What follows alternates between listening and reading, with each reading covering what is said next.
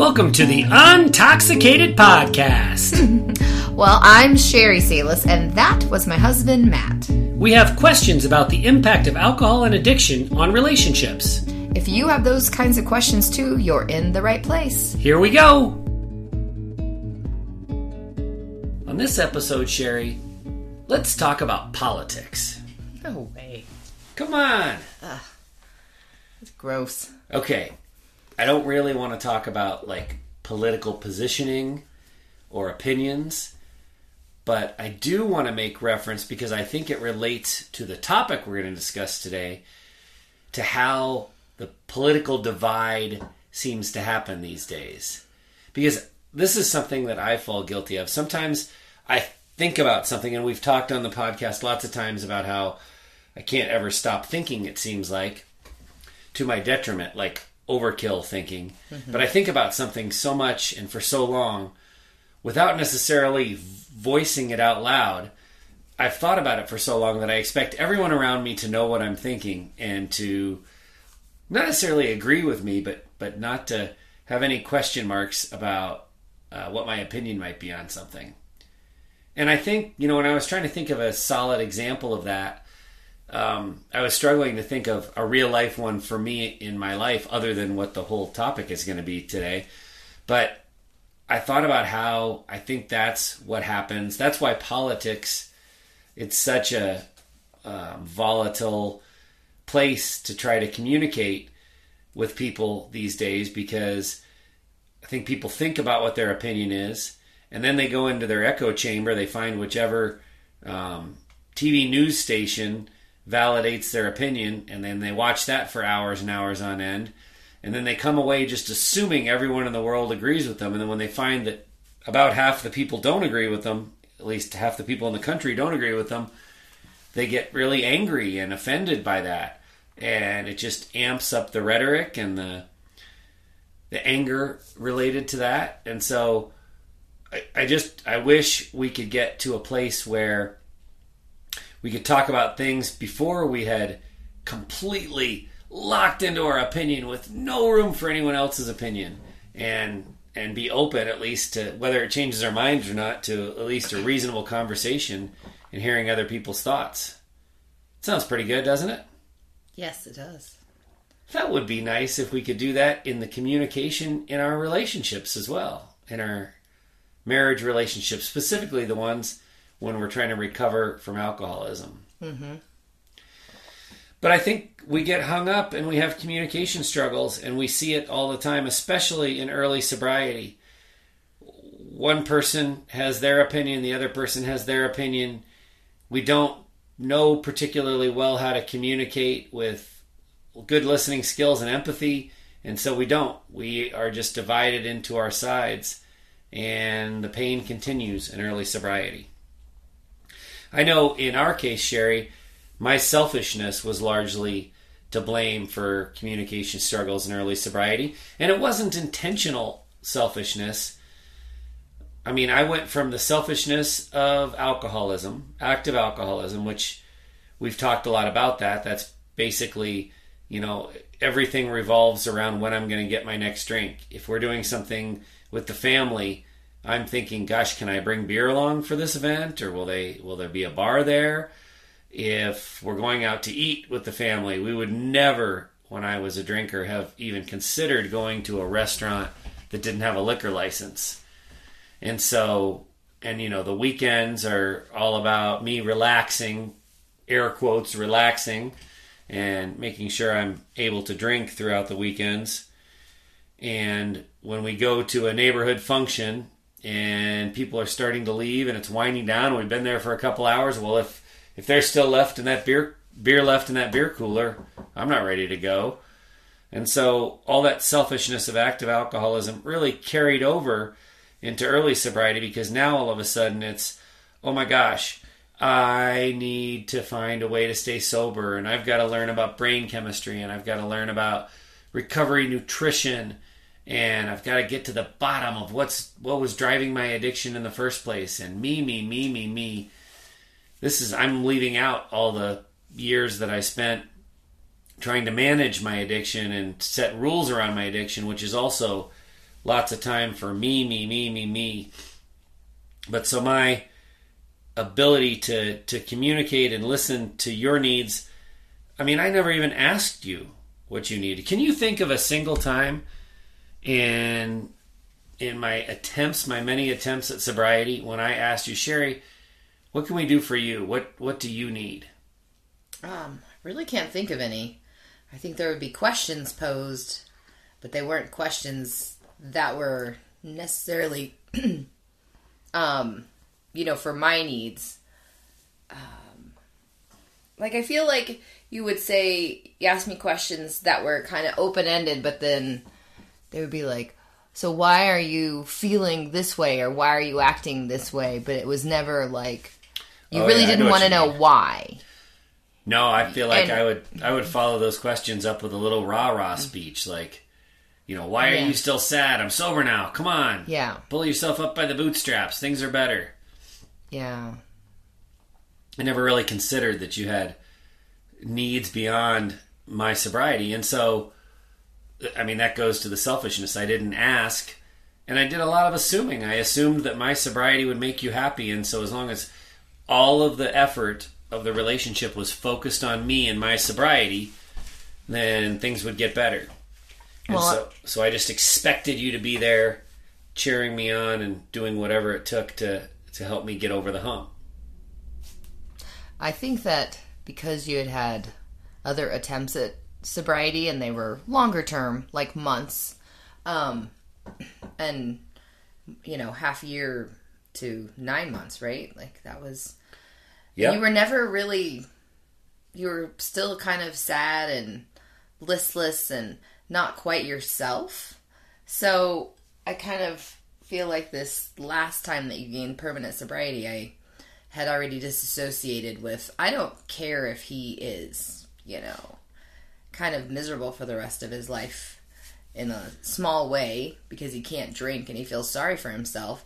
And I know I wasn't elated because I was worried that you were going to go back to drinking. That always hovers in the family members and loved ones that surround the sober or trying to get sober person. But I had already kind of cut myself off, and I thought, yeah, because I needed to work on me and I needed to keep doing things that made me happy. And sometimes just ignoring you and not being around you and not engaging with you and asking what you were doing or reading or learning, it wasn't great on my side because I wasn't involved, I guess is a good way to say it. But I also knew that it wasn't going to make me feel any better about your attempt at sobriety. So. And when you say you focusing on you, I would also add into that you were focusing on the kids. Yeah. Like that's one thing that's a universalism among the loved ones where there are kids involved in the relationship. The loved one has a great deal of effort and prioritization that they put on the kids. Not to say that we alcoholics don't love our children, because of course we do, and we want to spend time with them and we want to nurture them. But the focus in early sobriety is on getting sober. And I think it's important to note that for the loved one, their process includes a lot of time and TLC for the kids. Once the alcohol's gone and the chaos simmers down for a few moments, there's a ton of guilt, isn't there, Sherry, about time wasted that wasn't spent with the kids, and so then you want to make up for that? Is that? Well, not so much that I want to make up for that with my part. I think that maybe I just remained focused. I didn't necessarily add that. I remained focused on the kids just because you still weren't available. You still weren't there. You still were working through your emotions. You still needed to do things that during those witching hours that even though, that were still kind of in solitude in a way. And you were still your nerves were raw. I mean, you're transitioning into a new life. So, of course you're on edge and nervous, and you weren't always the most patient so Sometimes you'd be a little cranky. So I still kind of remained focused on doing everything for them. And we would ask you, and not assume, if you wanted to be involved in things. Like if we went to an outing or, you know. I want to pick up on something you said a minute or two ago that I think is really interesting. You started out saying that you almost wanted me to suffer a little bit when I would talk about how hard it was not to drink, how the cravings were really strong, or the patterns that had been grooved in my brain to drink at the witching hour, at happy hour every evening. And you said you almost, how did you say it? You took some joy in my discomfort? Did I misunderstand? Yeah, I don't know.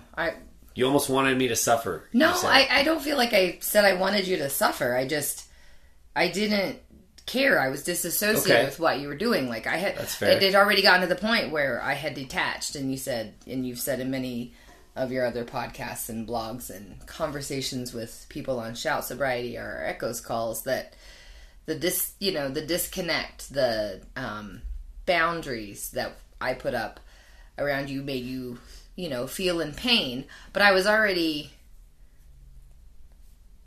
feeling like, we had come a really long road, and in previous times and attempts of sobriety, I listened to all of it.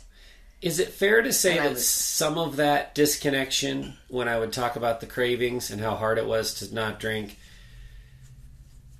does some of that come from a little bit of a lack of understanding about the disease of addiction? Was some of it like, what do you mean it's hard not to drink? You just don't drink. Just don't pick up the drink. It's not that hard.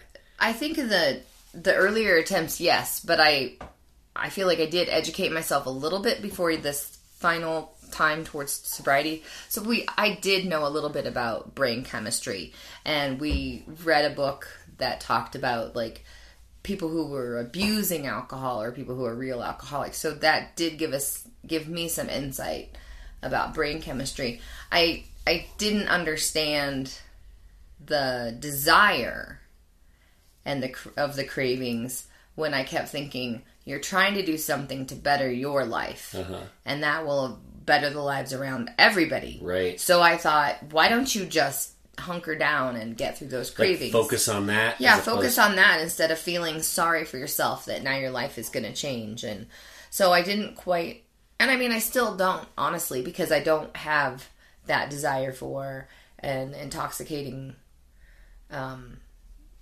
beverage or drug, because I've never been addicted like that. So I don't understand how hard it is to avoid and really work through a craving.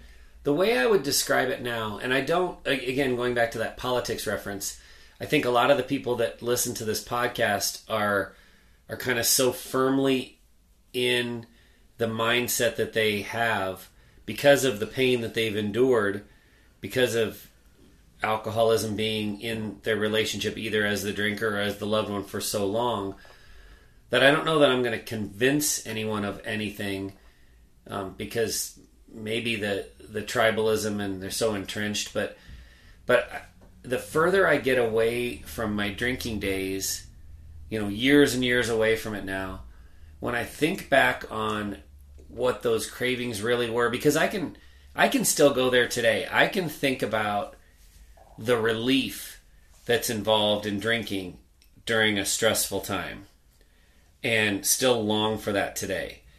Now, I wouldn't say that that's a craving that's got any teeth to it or that's going to threaten my sobriety.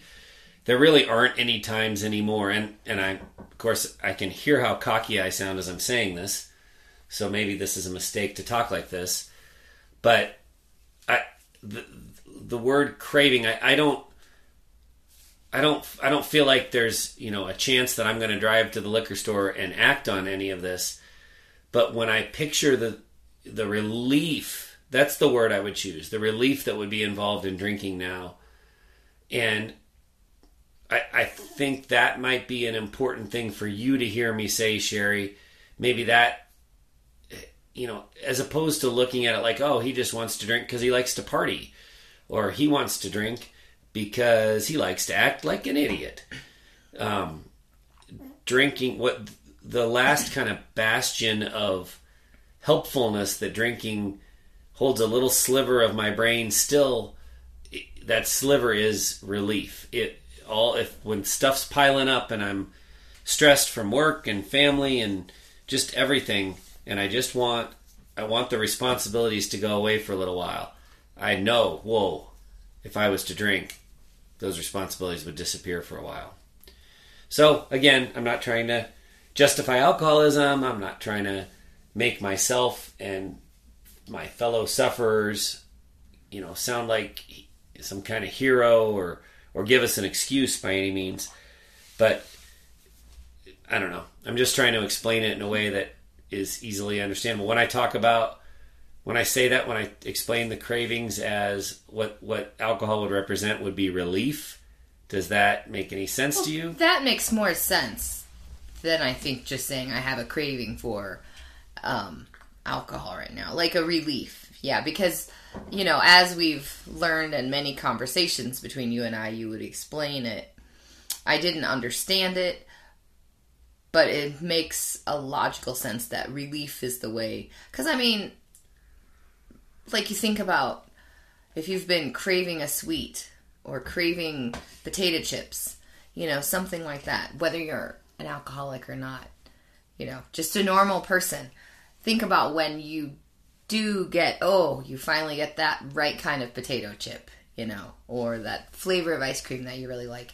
It is a relief, and you're like, ooh, giddy and happy. And even though we know that towards the end of your drinking, you weren't really happy because you were drinking. It was causing a lot of turmoil and depression and keeping your anxiety in a heightened state. So, a relief is a good way to describe that. That, I think, people can wrap their head around. Now all I can think about is ice cream. All I can think about is potato chips. Jeez. That's kind of reverse for you and I. You're usually the salty and I'm the sweet.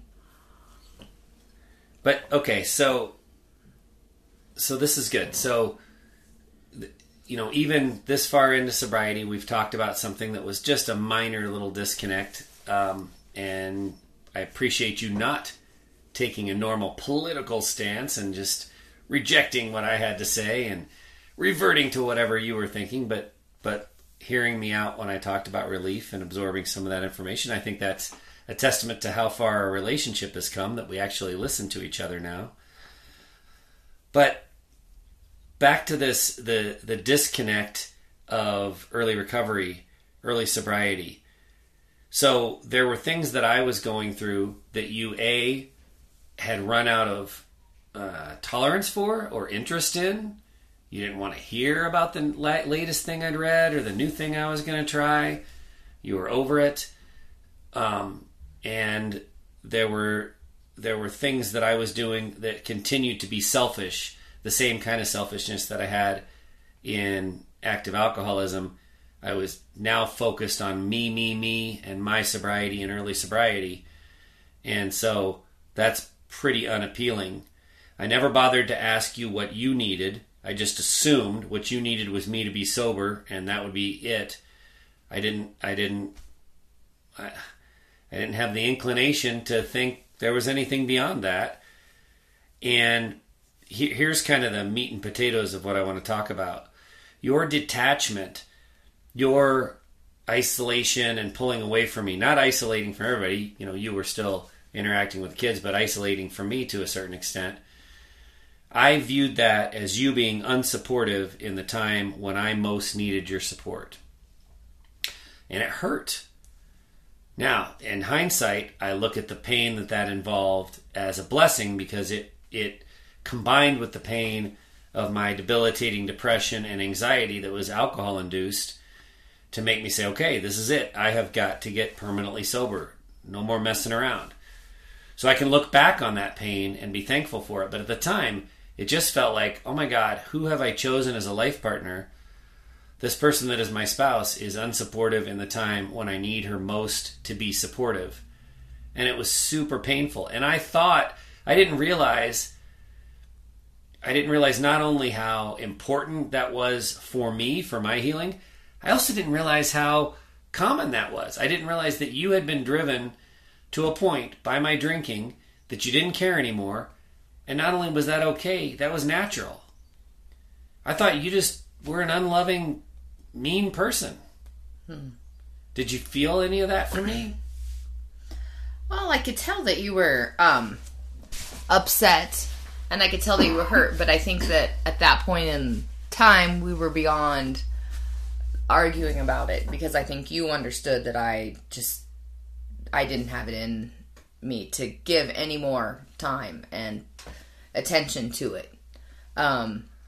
Because this was a 10-year process, basically, for you, from the time that you realized that you had a severe issue with alcohol.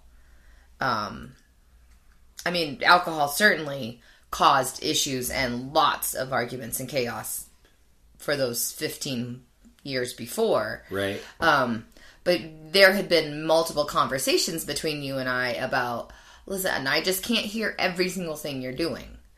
Or when you would come to me with a new thought, I'm like, yeah, but then you're going to find something that you're going to read a couple days later that's going to counteract that, or this is your new plan. Because the thing that worried me was that you would always come to me with a new drinking plan, a new strategy to keep things under control. And so I don't feel like... And maybe it was just this protective shield that I put up, that I didn't really feel like I was being treated poorly by you, and you were expressing to me how terrible I was as a support system. I know that we had arguments in the beginning of the early sobriety, and I remember one time you were telling me how unsupportive I was. And I kind of deflected it. I thought, I don't care. I've tried to be supportive in multiple ways for many, many years, and I was done. Yeah.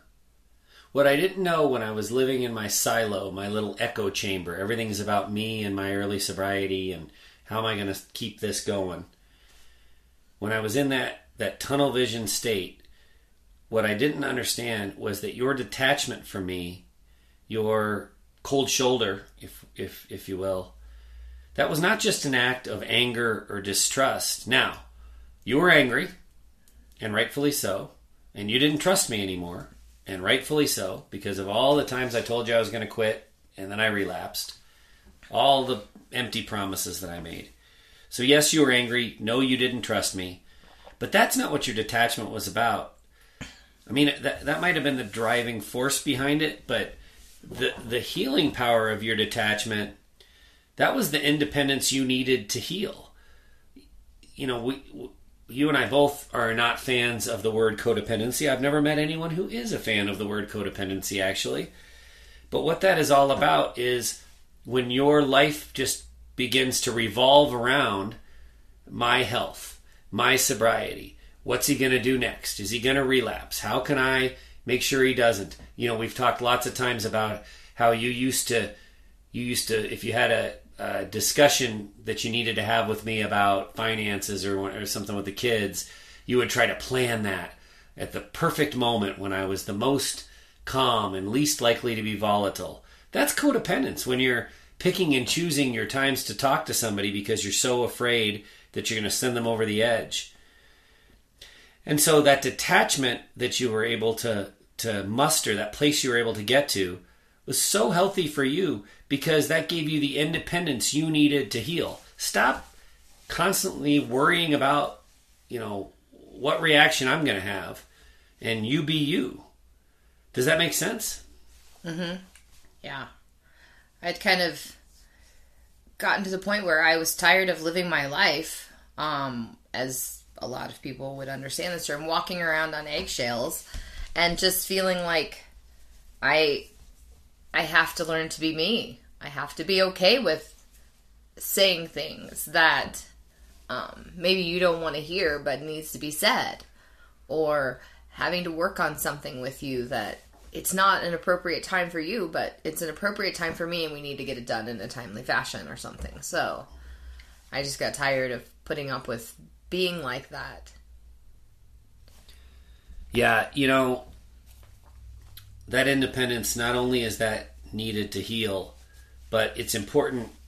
It was important for me to learn. I wish I had known it in the moment, but it's important for me to know in hindsight that, you weren't stranding me. You weren't leaving me, the alcoholic, alone when I was most needed. You were focusing on yourself when that was what was most needed by you. That's a huge but important distinction. We as alcoholics often underestimate the amount of damage that our disease has done to the person that we love. And I make that distinction. I started to say that we have done, but you and I are both big fans of blaming the alcohol, not blaming the individuals. And I feel like I do that. I live that. So I don't look back on that time. I look back on that time with certainly some shame and a ton of regret. But I don't just sit there and beat myself up. I'm able to say, okay, now that I see what kind of a human being I am with alcohol not in my life, I am able to pin the blame for the kind of human being I was when I was drinking on the alcohol. So I can look back now and say, you weren't leaving me, you weren't detaching from me when I most needed you. You were detaching from me when you most needed yourself, because the suffering that you had been through, the way alcohol had changed you, your outlook, your nervous system response, the triggers, all of that, you needed you to work on yourself. And so the detachment wasn't coming from a place of rejecting me as much. It was coming from a place of loving yourself. Does that make sense? Yeah, I don't think that I was aware at the time that I needed to really work on myself. Absolutely. It was just like an instinctual sort of thing. Like, I just can no longer be sucked in and have everything revolve around Matt and his drinking or not drinking, or he just cannot be the highlight and he can't be the dominating factor in the family. So it's a diabolical disease, isn't it? I mean, with divergent paths.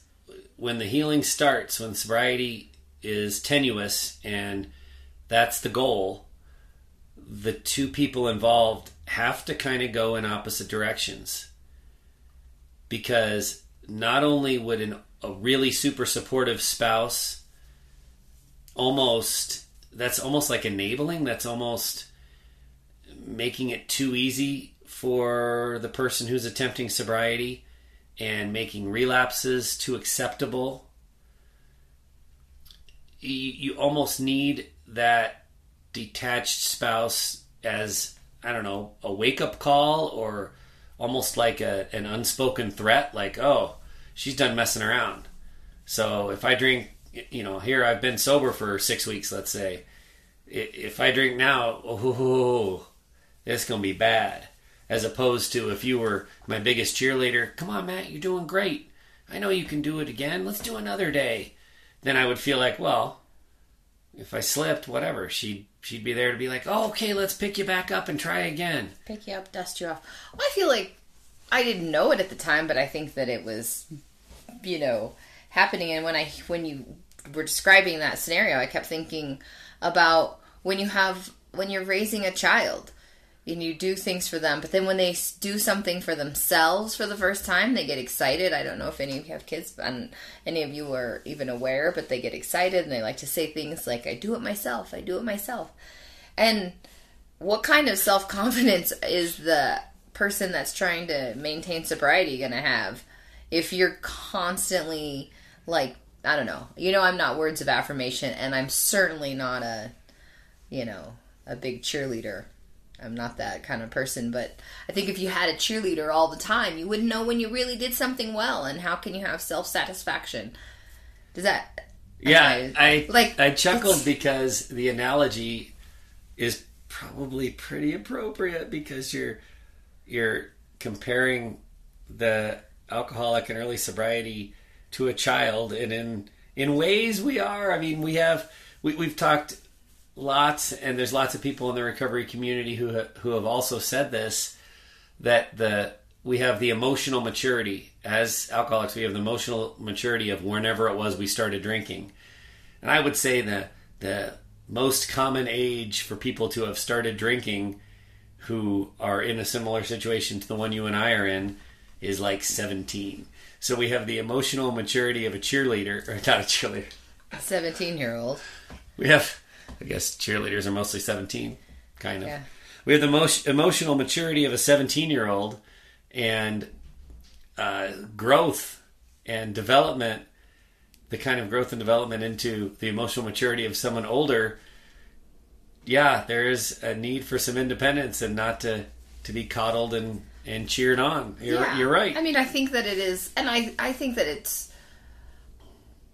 it's good that you can be respectful and kind as the loved one when somebody's like, oh, I've made it a week now. Woo-hoo. You say yes and keep going on that week. Yeah. Boom, that's it. Okay, I'm not a big, oh, yeah, you can do it, baby. Come on, you can do it. You know, that sort of person. But, like, if you were to come to me and say, oh, well, I haven't been drinking a week, and look, I mowed the lawn, or I emptied the dishwasher. Well, good for you. You're being a human being, and that's an adult, like all of us. Whoa, you know, I couldn't get on board with that. So I don't think I ever allowed you to really share a bunch of your stuff that you accomplished. So that detachment allowed me not to have to be a fake cheerleader or just make me feel like, oh God, he's so pathetic. He's going to come and tell me about this little thing that he accomplished because he wasn't drinking. Well, I don't drink and I do those things all the time. But I think there is some element to doing it on your own and working through it, because no one can be in your own head. No one can control you. And so having that self-control would lead to self-confidence and being proud of yourself when you're trying to quit and you've made it through. Yeah. Yeah, over time it would. And let's not, understate how much of a just really, really shitty, difficult period there is to get through in early sobriety, and how long that is. That's, for me, I think it was about a year, and I think that's pretty common to get to a place where the patterns had shifted and I wasn't craving alcohol every evening, and where my neurotransmitters had started to fire properly, and I wasn't dependent on alcohol to feel even the slightest little ounce of pleasure. And so that period where I'm fighting the cravings and I'm sad all the time and I'm dealing with emotions for the first time, it's really hard to get through. And it's so counterintuitive to think that, in a way, I don't want to say that the alcoholics should disconnect. They should find community. Just like what we have in Shout Sobriety, what a lot of people find in Alcoholics Anonymous, and there are literally hundreds of other programs out there now. So they should find community to share what they're going through with, people that they can resonate with, people that they can support and can support them. But the weight of that can't fall on the loved one, can't fall on the spouse. Because not only is that not helpful, not only do you need that little bit of independence to go and get that sobriety yourself and not be coddled and not have a soft landing if you relapse, but it's also in the best interest of that spouse to detach and work on their own healing and become independent and say, my every breath does not rely on what this person I'm living with has chosen to or chosen not to drink. That independence is important for them. That independence is important for the drinker as well, but we just don't see it in the time. We're hurting and we want someone to hug us. And we can't understand how important it is that that person doesn't maybe care as much as we thought they did. That's why I say it's such a diabolical disease, these divergent paths that are not, they're counterintuitive. They're not understood. From the outside, they're not understood. When you're new at this, they're not understood. They don't come naturally. Well, can I just interject and say that I think that a lot of the alcoholics that are in relationships have really burned some bridges over the years. Like, there is pain and anger and hurt that makes it hard, I think, for the loved one to, when they are understanding they need to detach and work on themselves. But there's some frustration that that we have this anger and hurt, and we just don't have any more to give to you. And I think that we've talked to a lot of people, and I think that the alcoholics just don't really get that, because they're not fully aware of what damage has been done. And you can't approach them because they're so tender in the beginning stages of sobriety. Yeah. That you can't even begin to talk about those sort of things without it becoming too painful and hurtful. And that's not the time to bring it up. So allowing each of you to work on yourselves independently, and like you said, get support from other alcoholics. Well, I think the fact that my mindset at the time, and I know for sure that I'm not alone, my mindset was, if I just get sober, everything will be fine. I think that highlights what you just said about how we as drinkers don't appreciate the level of damage that we've done. Our thought process is, what will fix it is sobriety. And the only thing sobriety does is expose the damage. It doesn't fix anything. It just makes room for the work to be done. And I think as an alcoholic in early sobriety, if someone had said that to me, I'd have said, what work? What do you mean? I just need to get sober. Mm-hmm. I would not have appreciated how much pain that you had been through, how many, just searingly painful memories were stuck in you. I think this is really interesting, something that I've noticed recently. I have, for as long as I've known you, thought that you had the best memory ever, and that your memory is so much better than mine. And often the things that you were able to remember were really terrible things that happened during my active addiction. And now that we've moved, kind of years away from that, I've noticed that your more recent memory is pretty average. You forget things, and there are times when I remember things much better than you. Well, it's because you're a year and a half younger than me, so you're just a spry chicken Youth. now. That's right. Yes. My youthfulness. Are you taking Renogen or whatever? Yeah. Well, I remember when that AARP envelope first arrived for you.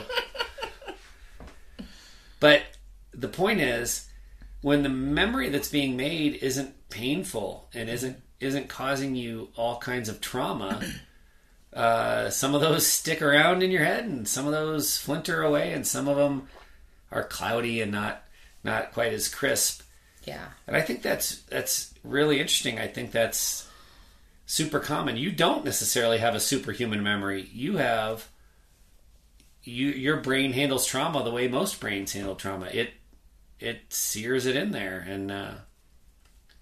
and you've come back to normal human memory status because there isn't something constantly causing you grief and anxiety and turmoil. Yeah. Have you noticed that your memories? Yes, I don't think I'm worried about any sort of dementia.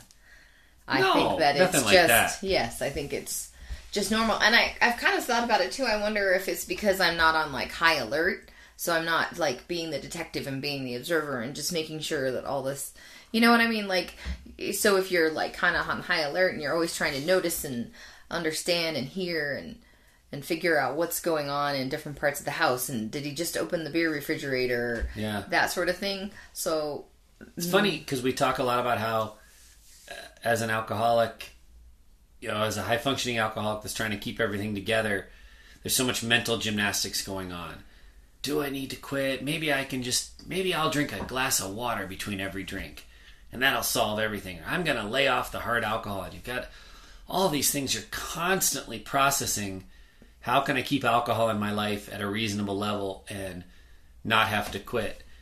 And it's interesting for me to hear, and this isn't news to me. We've talked about this before, but that your brain is equally, maybe not equally, but to a similar level on high alert for what's this asshole I'm living with going to do next.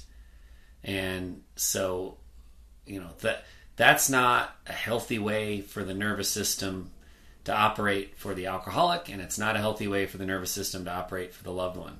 We just shouldn't go through life, constantly in fight or flight mode, or constantly, trying to see if a tiger is about to pounce and eat us up. Mm-hmm. So I'm glad we're past that. Yeah. And I'm glad that it has equalized our memories. It is nice to know things sometimes that you might have forgotten. There's still one conversation. We're not going to bring it up like we have the bucket. There's still one conversation that I'm still pretty certain we never had. What's that? About which vehicle you were going to take our daughter to Minnesota. Oh, this is... I know that I forget some things. Our memories don't match up. I know that sometimes I'm like, oh, he's just droning on and on. So, yeah, I'm doing something else. But I think that would have been one where... What vehicle are we going to take on a 13-hour drive? That would be captivating podcasting. So yeah. I think we should hammer that one out. But we remember it differently. Yeah, because I think that you would have remembered my reaction. So I clearly was... You may have said it, but I clearly was not listening to you at all. All right. And that is kind of a nice thing, I think. Not... it doesn't sound nice, but because I know you're not going to say something shocking all the time, that if we're both like working and doing something and I'm not paying attention, I'm not going to be overtly surprised. That was one that surprised me. But I think because our lives are normalized now, I'm not going to be shocked. Yeah. With something that I may have missed in conversation. Yeah. Well, I guess I'll just have to remember it my way and you can remember it your way. Mm-hmm. And we can both know each other's wrong. That's what I guess so. So that detachment, it's not just an act of anger. It's not just an outburst of distrust. It's necessary. And it comes at the worst possible time, seemingly the worst possible time for the alcoholic. I'm trying to get sober. I need your support and help. And you are nowhere to be found. I'm exaggerating a little bit. You were moderately supportive, but not to the level that I wanted. And not only is that okay, it's necessary for your healing. That's an important thing for us to drive home. I think, the analogy that comes to mind when I think about this, if, God forbid, if we were in a car accident, I hate to use a car accident as an example, but it's something everyone would understand. If we were in a car accident, I was driving and you were the passenger, and we both got injured, everyone in the car gets treatment for the car accident, not just the driver. And I think in alcoholism and in alcoholism recovery, there is so much focus on the driver, the drinker, the person who initiated the problem to get treatment, that we forget that the other people in the car, the rest of the family, needs treatment as well. Mm-hmm. And so, I don't know, that helped me to think about it that way. If we were in a car accident and the police and the fire department came, they wouldn't just rush the driver out from behind the wheel to the ambulance and leave everyone else sitting there bleeding. Yeah, but the other passengers would get treatment as well. Sadly, that's what a lot of the programs seem to kind of focus on. The long standing, they don't really include a lot of relationship recovery afterwards, and they don't really highlight to the people in the meetings that your loved ones need to get help. That it is a family disease and it's a family recovery. Yeah, I mean, some of them that we're aware of offer, like an example would be, you're in a 30-day inpatient rehab as the alcoholic. Your family comes once a week and we do a 2-hour session with them. So that would, going back to the car accident analogy, that would be like we all hands on deck working on the driver, but no matter how bad the injuries are for the other people in the car, just throw some Band-Aids at them and hope they can figure that out. Yeah. So, and I'm not trying to disparage other recovery plans. This is all sadly new. This idea that other people around the alcoholic need support as well. But what we really want to drive home today is for the alcoholics themselves, for the me's in this scenario, to understand that the amount of support that the people around you, your spouse specifically, in many cases your children as well, maybe other family members, the amount of support and treatment and attention that they need focused on themselves is a lot. This isn't an afterthought, like, oh, there, I got sober, you should be fine. But if you want to talk about it a little bit, we can. Mm-hmm. No. There's a lot that's needed, and that detachment in early sobriety, as painful as it might feel, and it's counterintuitive, if your spouse is detached from you in early sobriety, that's a huge blessing, not only for yourself, but for them, because that means their healing has started. They're not still glommed onto you, and whether you're going to be successful in sobriety, they are focused on themselves and their independence and detaching and becoming a whole person who has a healthy mindset. Yeah. Yeah. Because we need to get our legs underneath us. We need to figure out how we're going to stand. And there's a lot of thoughts that are running through, our brains about how we're going to handle this trip or attempt to sobriety. Because also, we're also still worried that you're going to drink. So we're not going to get super supportive, because if you relapse and stay, off the wagon, then we've put ourselves through this emotional turmoil again and feeling defeated and disappointed. And so that's right. So that disconnection, those go in two different directions, it's kind of important. Mm-hmm. Yeah. Maybe you'll even get to the place where you can have conversations about politics with each other. Maybe. Wouldn't that be delightful? Maybe. Before you go, we hope you'll consider these 3 resources. If you love or loved an alcoholic, we offer support and connection in our Echoes of Recovery group. Check us out at echoesofrecovery.org.